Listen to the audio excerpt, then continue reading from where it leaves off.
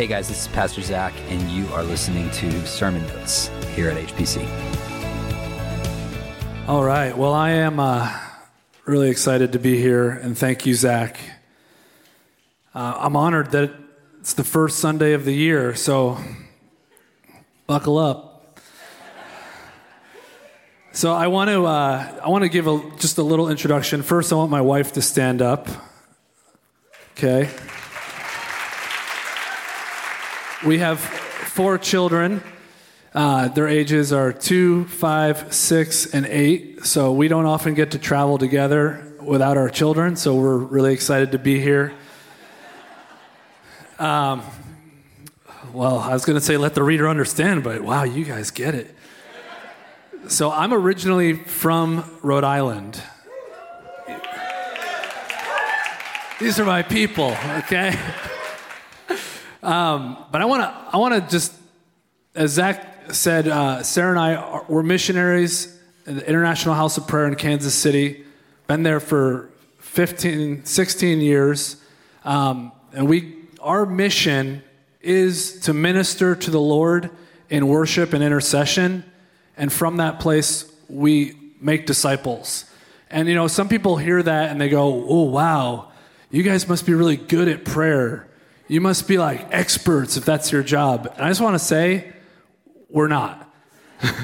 We're satisfied customers. Like, the thing that keeps us coming back to the place of prayer and worship is the worth and the beauty of Jesus. And it has truly transformed my life. I mean, it's in the place of prayer that we discover how weak we are and how strong God is. And, you know, one of the reasons I've wanted to connect with this church is because I've heard, all the way back from Kansas City, I've heard about this Tuesday night prayer meeting. And I'm from here. And I know that it's a big deal for there to be a prayer meeting that is packed on a Tuesday night. And so I want to give you just a testimony, because I know that you guys are praying for people in this city. In 20 years ago, it was 2003, I was not a believer. I was in a fraternity at the University of Rhode Island. If anyone has ever seen the movie, there's a scene with John Belushi, and there's this guy on the stairs with a guitar, and he's playing. He's like, I dreamed I was a flower. John Belushi comes, he takes the guitar, and he smashes it. I was like the flower singing hippie guy, just to be clear. But, you know, I was really in a dark place. I'd grown up Catholic, but didn't practice that. Really wanted nothing to do with the church. And I had a friend who went to a conference in Kansas City. He came back so rocked for Jesus that he just told me, dude, Jesus is the only way.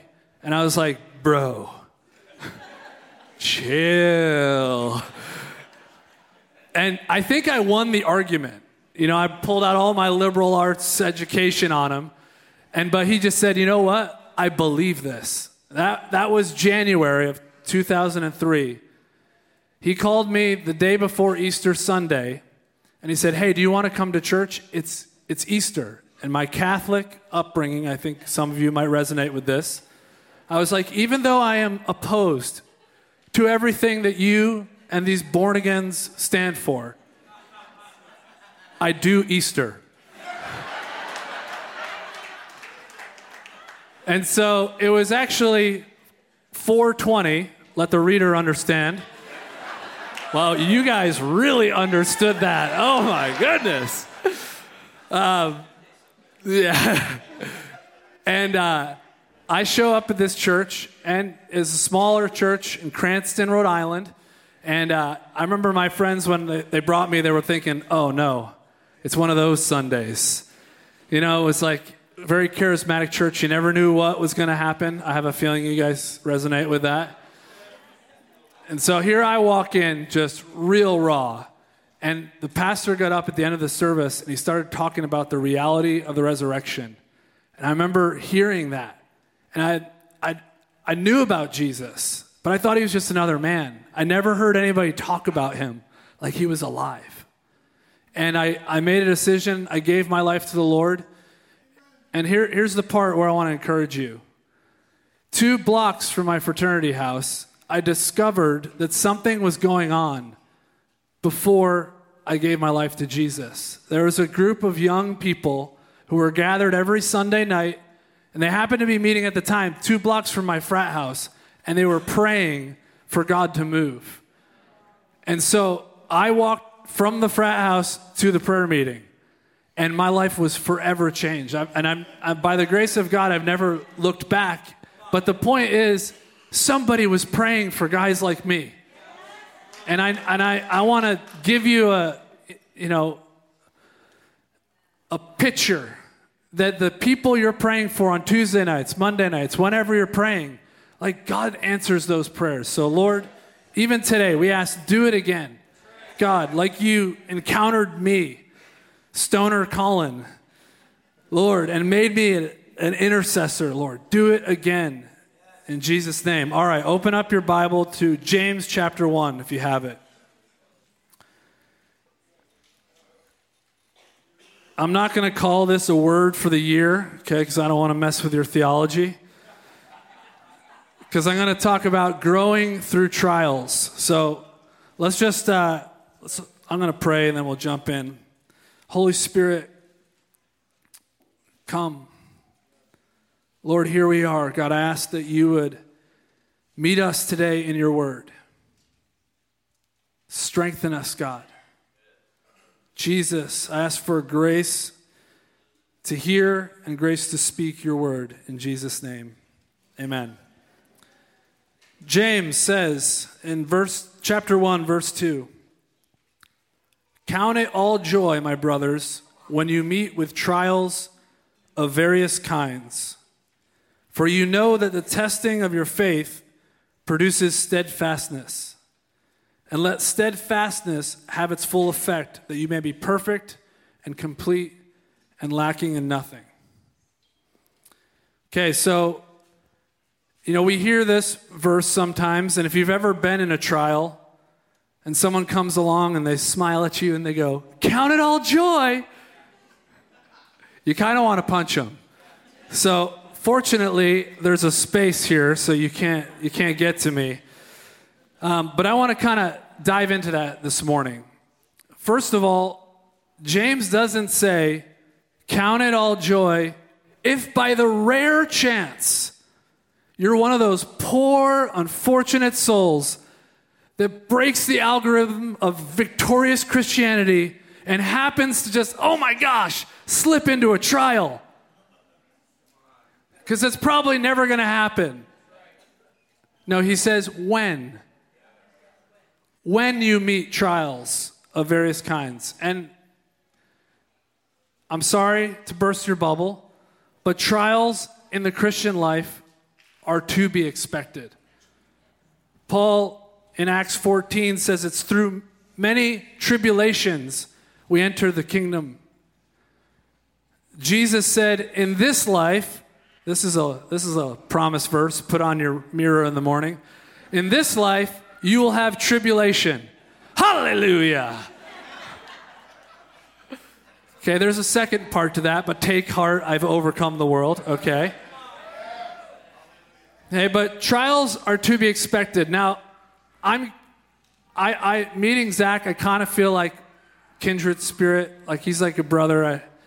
So I'm going to treat you like I'm family. Is that okay?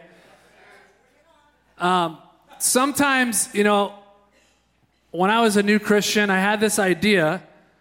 I don't know where I got it from, but like if I really followed Jesus closely, I would somehow avoid trials, avoid pain, avoid confusion. Like I'd be like Tom Brady in the pocket, just with a strong offensive line of angels. Notice I didn't say Mac Jones. Truest thing you said all day, kid. Oh, that joke does not work in Kansas City.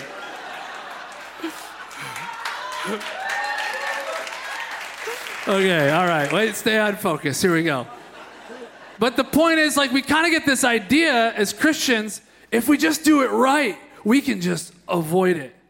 You know, like the Psalm says, yea, though I come to the entrance of the valley of the shadow of death, but I go completely around it because God is so good and I'm such a good follower. No, that's actually not what it says. Yea, though I walk through the valley of the shadow of death. I mean, if this theology plays out, we would expect that somebody who lived without sin would never suffer. Yet Jesus, the only man who ever was without sin, was crucified. And I think I remember him saying something along the lines of, pick up your cross and follow me. So, trials are to be expected. But it's of primary importance in a time of trial that we are able to evaluate the trial from God's perspective. This is how we count it all joy. It's not like just this speak it and it's true thing. I mean, there's power in our speech. I'm not going after that. I'm just saying it's not like, oh, if I just say count it all joy, whew, I made it. No, it's actually about knowing. Count it all joy, my brothers, when you meet trials of various kinds. Why can you count it all joy? For you know. So understanding God's perspective helps us be thankful and rejoice in the midst of trials, seeing them as opportunities to produce steadfastness. Without God's perspective, we are naturally prone to accept a dark narrative of our trial. Okay, so let's break it down a little bit. Trials are to be expected.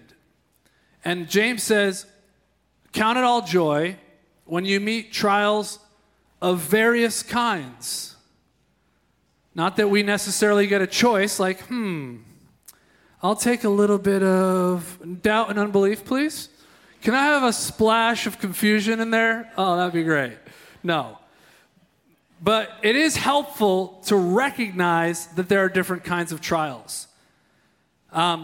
Being able to recognize when you're in a trial is helpful so you can be intentional to respond well. You got to know, like, oh, I'm in a trial. I need to lean in a different way. So let's just briefly go over some of these. There's trials related to our weakness or our sin. This one can be very challenging because we kind of feel like we could have avoided it if we weren't so weak. We could have avoided it if we didn't make that mistake. And we're going to talk more about this example later today in the message. But Peter, in his trial of faith, is a great example of this. When he denied Jesus, he was part of his own trial. This trial both revealed Peter's weakness and ultimately his willing spirit. He was sincere, but he was immature and weak. This, for Peter, his weakness was a revelation to him, and the trial helped him see that.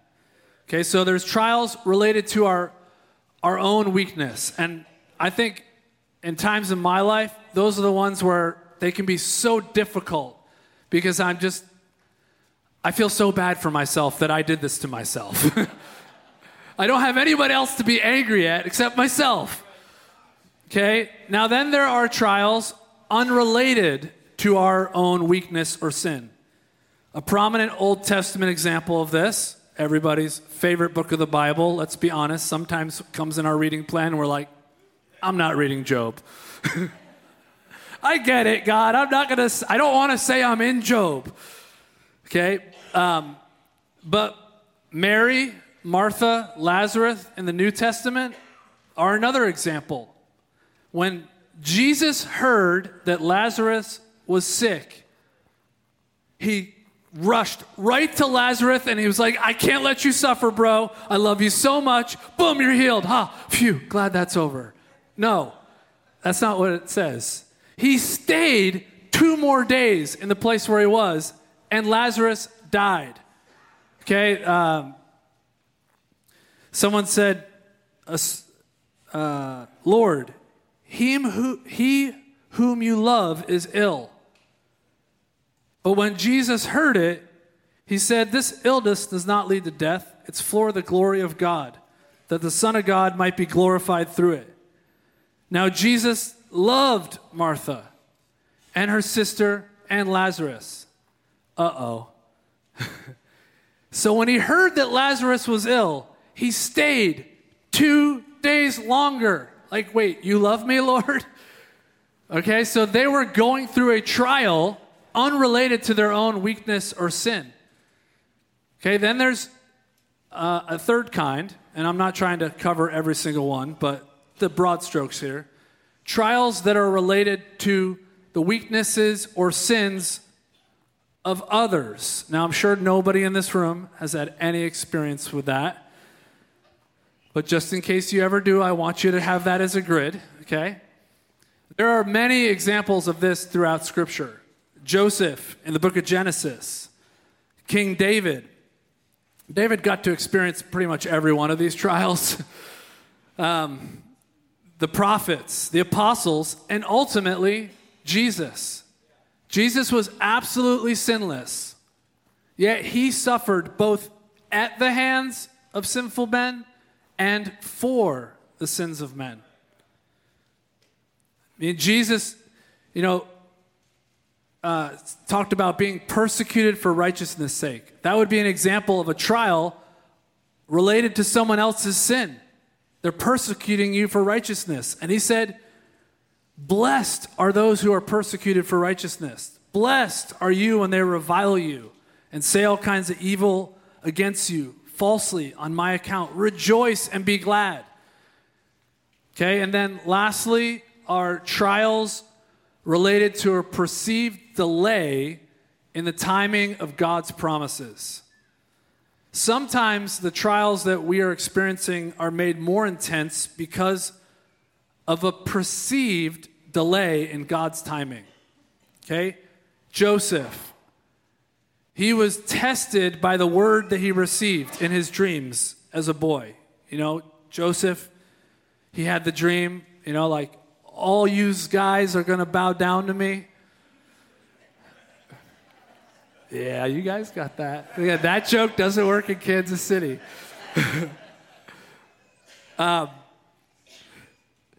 And he was tested by it in a great delay, okay, until it came to pass.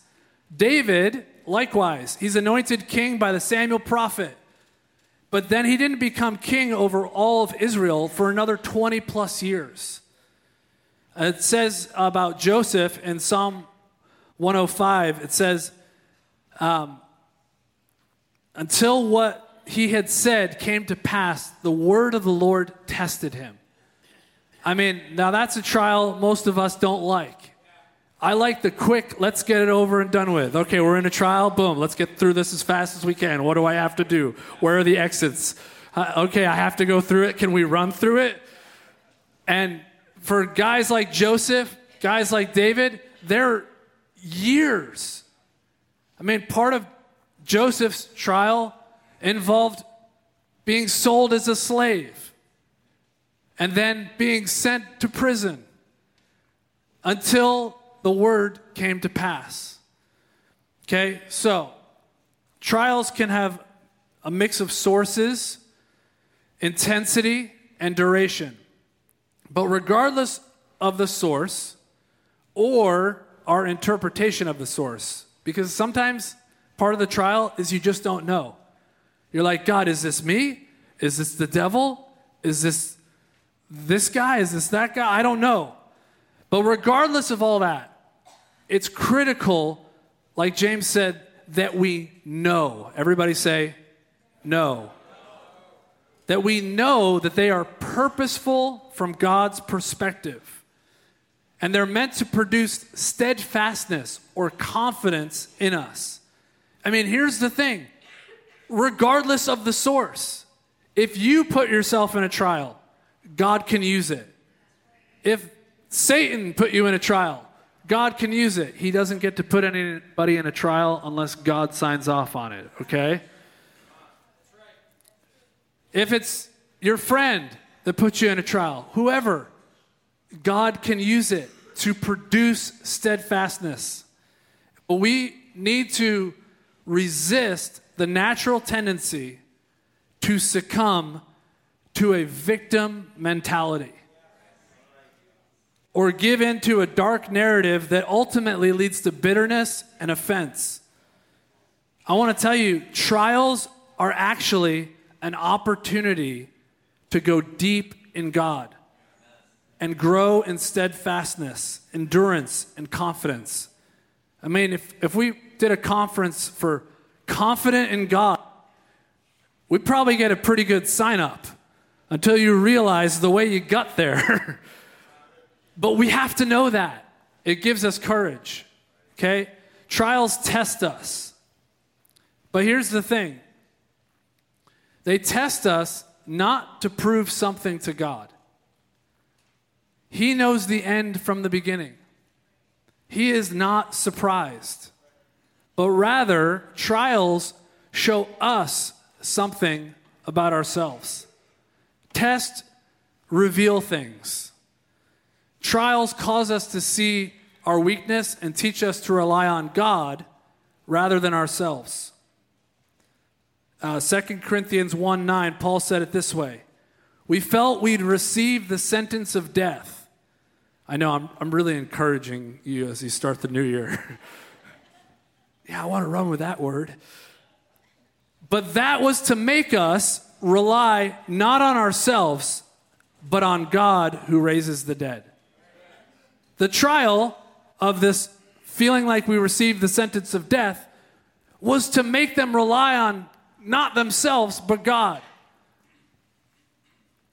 A trial is an open invitation from God to go deeper in a life of prayer. When we see our weakness, it draws us more fervently to prayer. Now, I want to share a little from my own experience here. You can turn there if you want, but Psalm 86, verse 1 and 2. Now, when I moved to Kansas City, I was 25 years old, and I was going through a trial. It was called singleness. And mine was particularly ugly. I was single, I was broke, and I was single. Did I mention that? But, I had come to the Lord, like I shared, it was pretty dramatic. I mean, I went from just, party guy, going lost in the party scene to, overnight. I mean, I got filled with the Holy Spirit at Easter dinner. I didn't even know what speaking in tongues was, and next thing I know, I'm Shanda Mahandai. And, it was just, I remember getting prayer in those early years, and it was like somebody with a prophetic gift would be like, oh, yes, Lord, and touch his deep wounds of fatherlessness. And I was like, what? And they're like, well, okay. And it was like people with a prophetic edge could see there's a lot going on in there. My parents got divorced when I was 12 years old. I had all, spirit of rejection and all these things. But it was like God had this happy little pause button on my life. It was just I just got to show up and be like, God is real. He loves me. He's giving me just that milk of the simple gospel. And then I felt God called me to ministry. I go to Kansas City and I start giving myself to prayer. 24 hours a week, I'm coming to the end of myself. And, they describe that prayer room in the brochure it's a greenhouse. Oh, you just go and smell the fragrance. Isn't he beautiful? I got there and I discovered that was true for a little bit, but then I was like, wait, why is that guy got the butcher apron on? And who turned the heat up in here? And pretty soon I learned it was a flesh fry. Okay, and if you've ever given yourself to prayer, the Lord has a way of doing that. And I remember just being so shocked how broken I was. I was 25 years old. I never, ever said the words like, it hurt when my dad left. I never went there. I was like, everything happens for a reason. And then I was like, ow, I've never forgiven him for that. Ow, I've been trying to fill that hole with a girl. I've been trying to fill that hole with people liking me. I mean, all sorts of things. I hope I'm not getting too real for you. Is that okay? But I remember being so shocked by my weakness, and really like it weighed on me. Like I was praying with guys that were like every Saturday morning, like coffee and a prayer phone call with their dad, and my dad's like, "What the bleep you doing down there? Like, what do you want to be, a priest or something?" And just like feeling shame and feeling like I missed out, and just all the like of that weakness, and feeling like, man, like if I was a real Christian, I wouldn't be this weak. And then I remember reading my Bible, and I came to this psalm by David, and it said, "Incline your ear, O Lord, and answer me, for I am poor and needy." And that just kind of felt good. I was like, yeah, I resonate with that. I am poor and needy, God. Oh. I mean, it was sweet. It was like actually really hitting me. There's actually something good about realizing how poor and needy we are. That is not the gospel message that America and the West love, but it's true. All flesh is grass. No one is righteous. No, not one. But when it gets personal, and you realize, yeah, I'm born again, but I'm a hot mess, God. But then the next part wrecked me. Preserve my life, for I am godly. And I said, wait a minute. You can put those two together? David was poor and needy, but godly. And it really hit me. All people, compared to God, are profoundly weak. But only those who realize they're weak pray. But blessed are the poor in spirit. Theirs is the kingdom of heaven. Why? Because they're the only ones who realize, I need him. I've got nothing else. And it's a bitter pill to swallow, but you get everything. I'm poor and needy, but I'm godly. He likes me. David was a man after God's own heart who was confident in God's love, but he viewed himself as poor and needy. He knew how much he needed God, so he didn't stray. And when you go through a trial and your weakness gets put on display, it is a gift from God, because it's going to wean you off confidence in yourself, which is a broken cistern. You don't want to go into battle leaning on you. You want to go into battle leaning on Jesus. Psalm 40. I mean, once you see that, it's all over the scripture. David said, as for me, I'm poor and needy, but the Lord takes thought for me. We might be pathetic in the eyes of the world, but if Jesus is thinking about us, I don't care what they think. Okay?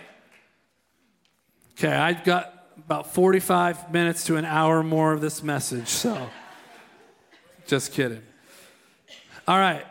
Now, Peter, who we talked about, he went through his trial.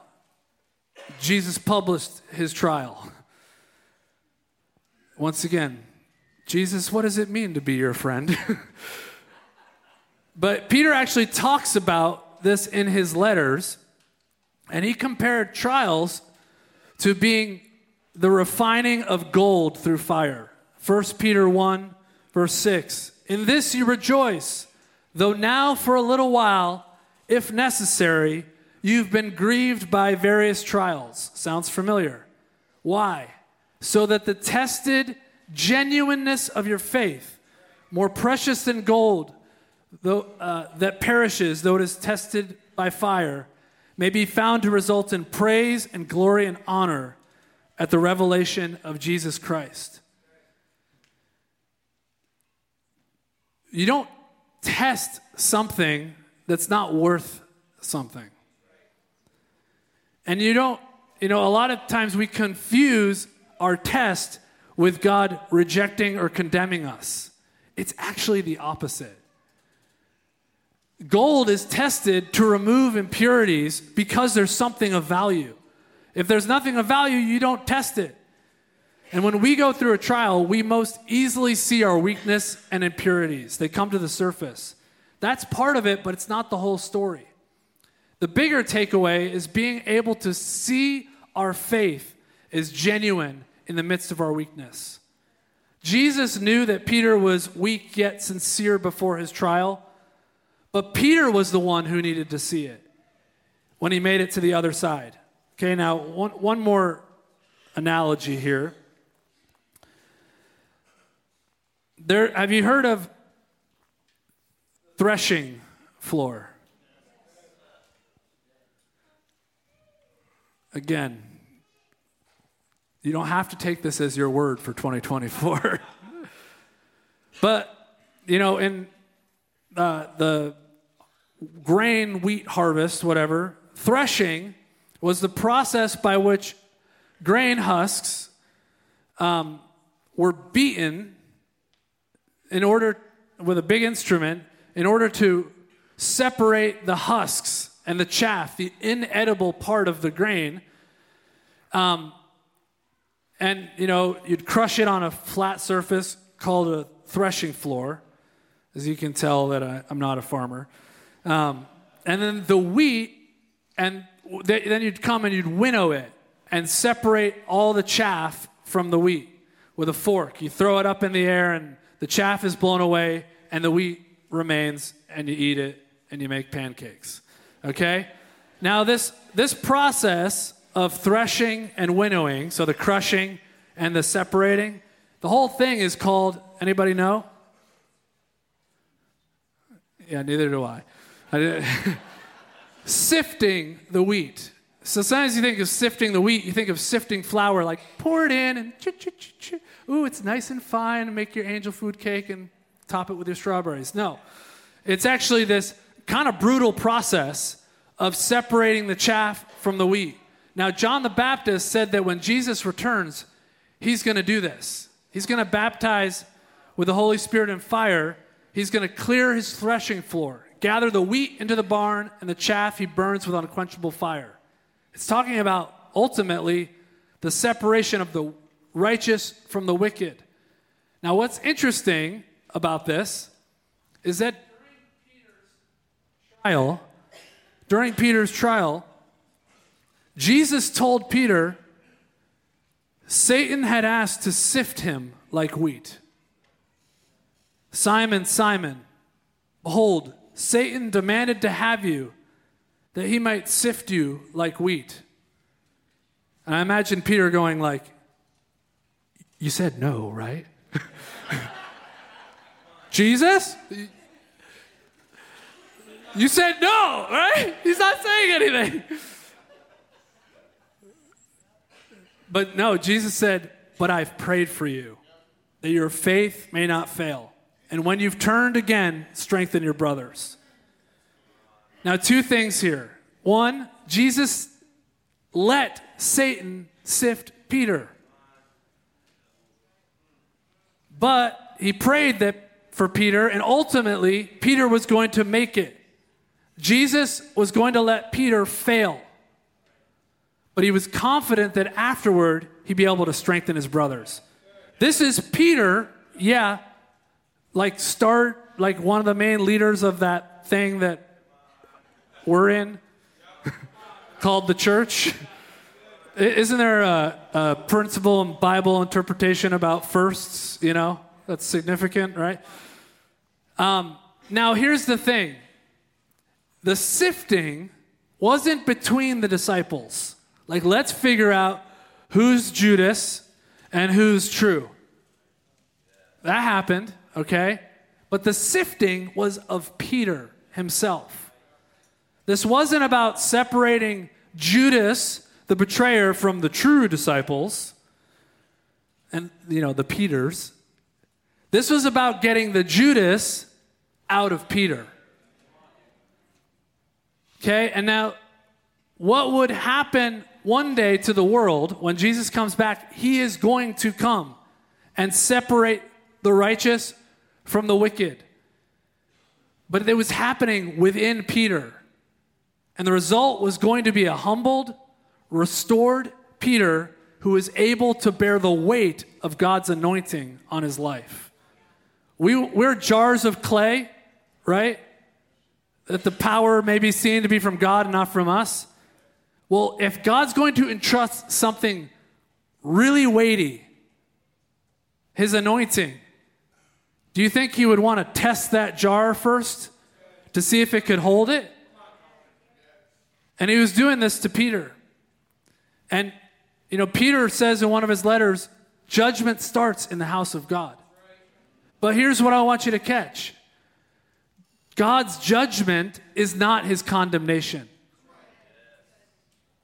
God's judgments are redemptive. Peter wasn't being condemned. He was being promoted. He was being qualified for the assignment God had given to him. Okay, I'm going to land the ship, so I'm trying to respect the time. That will help me not go on and on and on and on and on. The temptation in a time of trial is to walk through it without God's perspective. When you're hurting, bitterness, despair, that victim mentality, it feels good for a minute. And you're going to have plenty of people lining up to stroke that thing. Oh, yeah. Okay? If we give in to fear and a dark narrative of our lives, we either end up condemning ourselves and quitting, or we condemn others and get bitter. And sometimes we do both. It's really important when we're in that time of trial not to get consumed with looking out and going, who's responsible for this? Who's really this and that? Who's the wheat? Who's the chaff? Who's the righteous? No, it's a time to be like the psalmist, Psalm 139, who said, search me. Know my heart. Try me and know my thoughts. And see if there be any grievous way in me. And lead me in the way everlasting. God will take care of it. Now, last thing-ish. I'm saying the same thing over and over again, but that's what you do. When we're being refined, when we're being threshed, we're going through a trial, it's about the impurities coming out. But these things don't define us. God's love defines us. If he didn't love us, we wouldn't be going through it. No one refines dung. Excuse my French. You refine gold.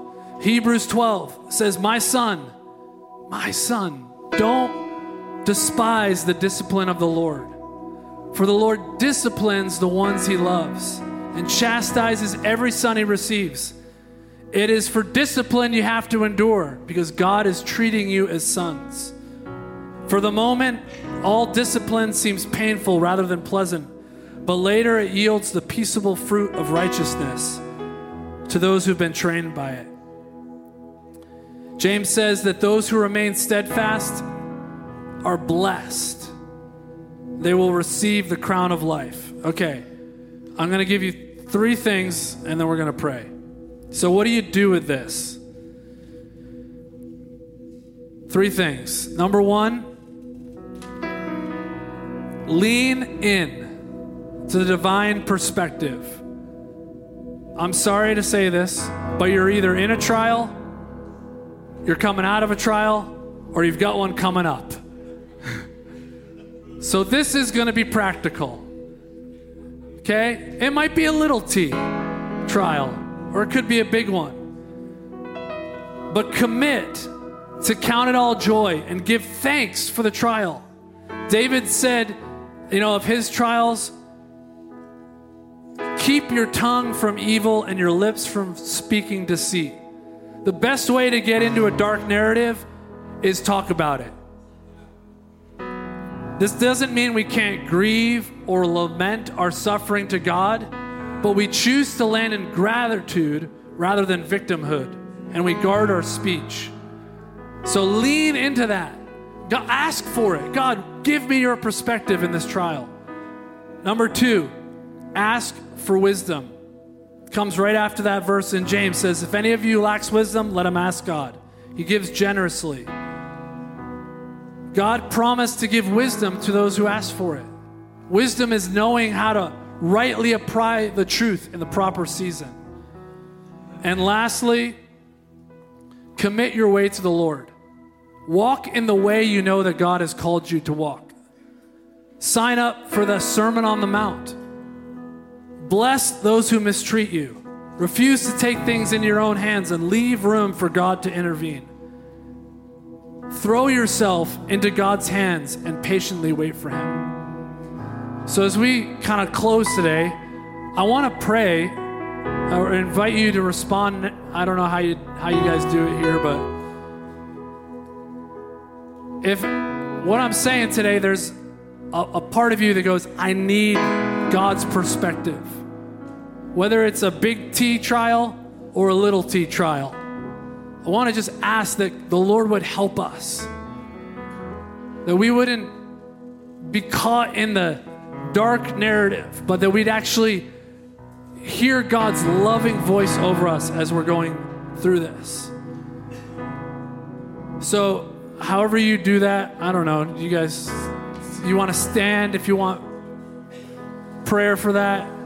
Just, if you see someone around you, say, I want God to help me. I want to walk out this season not before the eyes of men and their opinions, not before even my own opinions. God, I want your opinion. I want your perspective. Lord, I ask right now, God, thank you that you love us enough,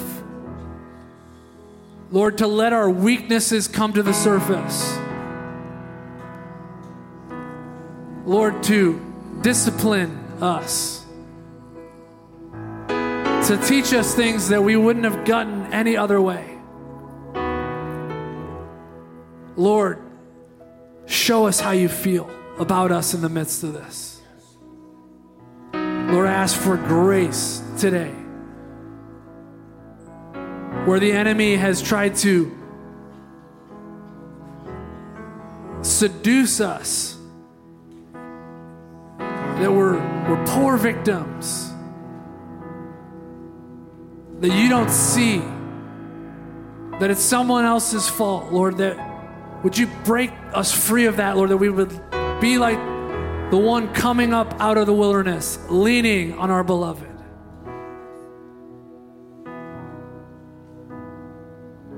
We trust you, Jesus.